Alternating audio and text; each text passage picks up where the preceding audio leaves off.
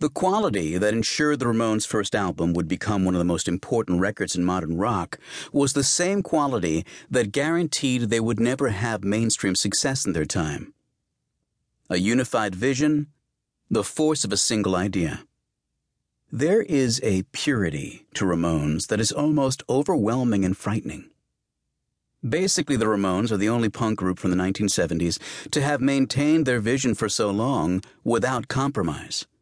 A vision fully and completely expressed on their very first album.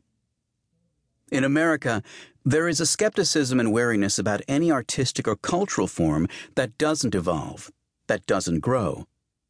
There is no more damning critique than the charge of repeating yourself. And yet punk was precisely about repetition. Its art lay in the rejection of elaboration. And nowhere is this more evident than on the Ramones' first album, whose unforgiving and fearful symmetry announced the arrival of a sound so pure it did not require change. It's one of those interesting twists of history that Ramones was released in 1976, America's bicentennial year, the year of remembering declarations of independence.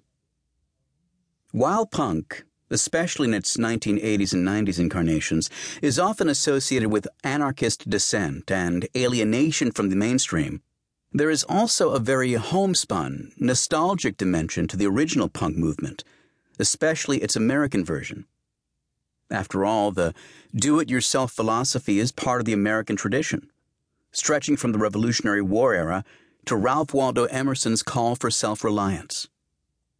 Of course, you don't need to know or even care about these things to like the music. And in a way, it goes against the whole spirit of punk to read too much into its sources and traditions.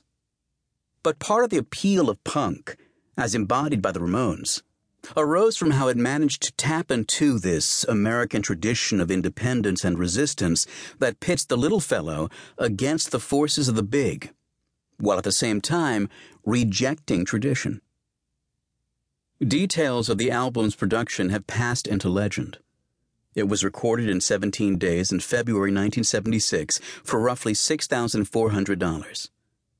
At first, the process sounds like the ultimate do-it-yourself, amateur, reckless ethic that is associated with punk. In truth, however, the Ramones approached the recording process with a high degree of preparedness and professionalism. They had already been playing together for roughly 2 years, including at least 70 live shows, and had fully developed their defining sound.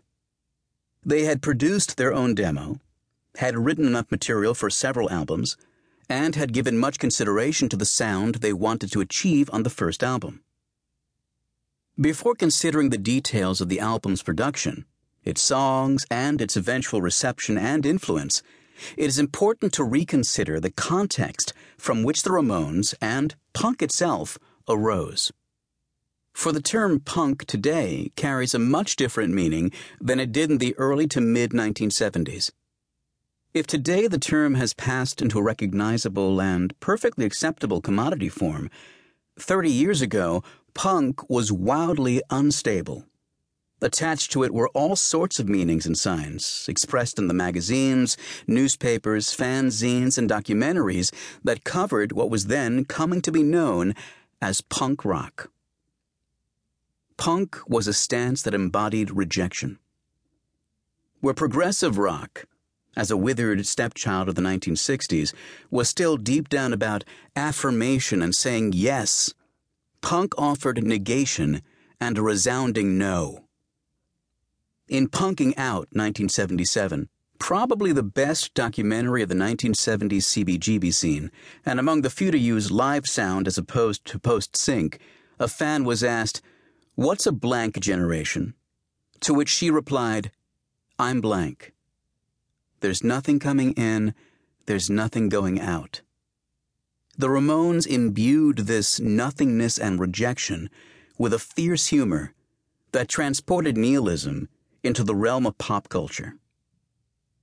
The emergence of punk and its uneasy mix of nihilism and humor, especially as embodied by the Ramones, cannot be separated from writing about punk in magazines, newspapers, and fanzines in America and the UK,